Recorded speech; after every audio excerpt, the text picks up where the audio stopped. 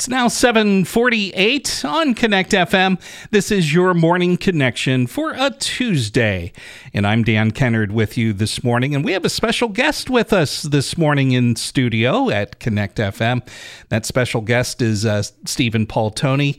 Good morning to you, Stephen. Good morning. Good morning. Nice to be here. Well, thank you so much for coming in and joining us on your morning connection. The reason we have you here this morning, you know, but we're going to let the listeners know, that is there's a very special concert coming up on this Sunday, September the 17th. It's going to be at St. Catherine Roman Catholic Church, and it's going to feature an organ, which we'll talk about a little bit more in detail in a few moments, but also a choral concert. Could you give us the details about that concert that's coming up Sunday afternoon? Yes, I have a choir of about 30 people, which is very exciting. Yes. Haven't had something like that in many years. And we're doing sacred choral works, some very traditional choral works, as well as some contemporary works by John Rutter. And we're also going to sing the Hallelujah Chorus as the finale. And the choir is very excited. They haven't been able to do something like this for many years. Sure. And the concert starts at 2 o'clock on Sunday. And it features the historic Hook and Hastings 1910 pipe organ in St. Catherine's Church, all right, which I've been working on for the last 13 years and restoring. And that is definitely what we wanted to get into some detail about. Let's mention, first of all, quickly, though, the concert at St. Catherine's, it is free to attend, right? Yes, it is free to attend, and all are welcome. I would encourage people to get there early so you can get a good parking place and get a good seat.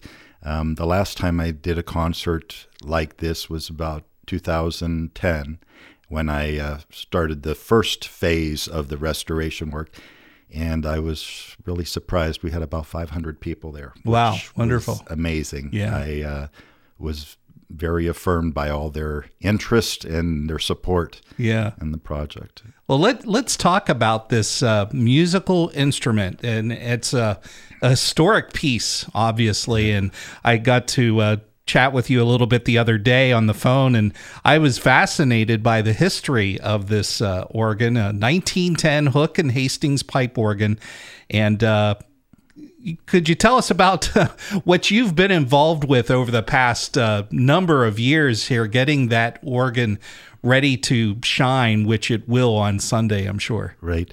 Well, like I said, I was telling you, it's like being a detective, a lot of investigative work. As a child learning to play on that instrument, I always thought there's something wrong. I don't know what it is. But as I've done my investigation work in 1959, some work was done to the organ that was, some of it was very good and some of it was not so good. Mm-hmm. So now we got the winding system back to where it should be. The air pressure is really good. We restored the 3 reeds on the organ, the trumpet, the oboe, and the cornopian.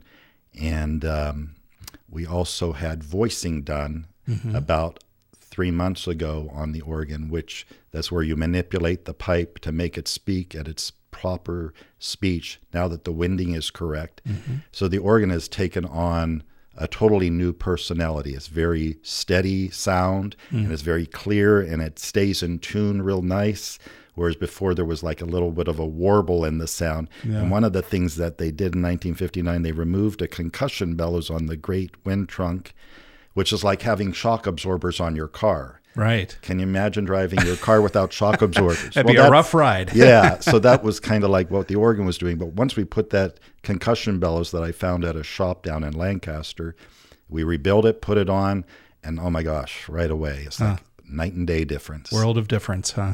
Right. Well, outstanding.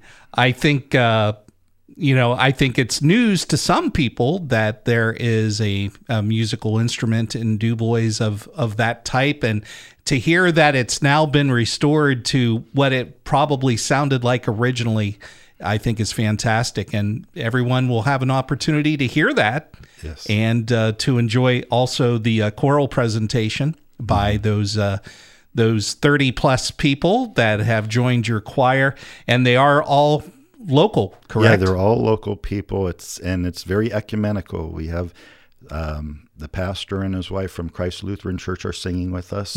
So it's a nice ecumenical group, and they're very good people, and they're very enthusiastic. And I have to say their enthusiasm is so beautiful. Great. It really is exciting. Great. All right. That is Sunday afternoon, 2:00. It's free, but as Stephen told us, you better get there early if it's attended as past concerts have been. So, Stephen, Paul, Toney, thank you so much for being with us this morning and sharing that information with us. We appreciate it. Thank you for having me. I really appreciate it.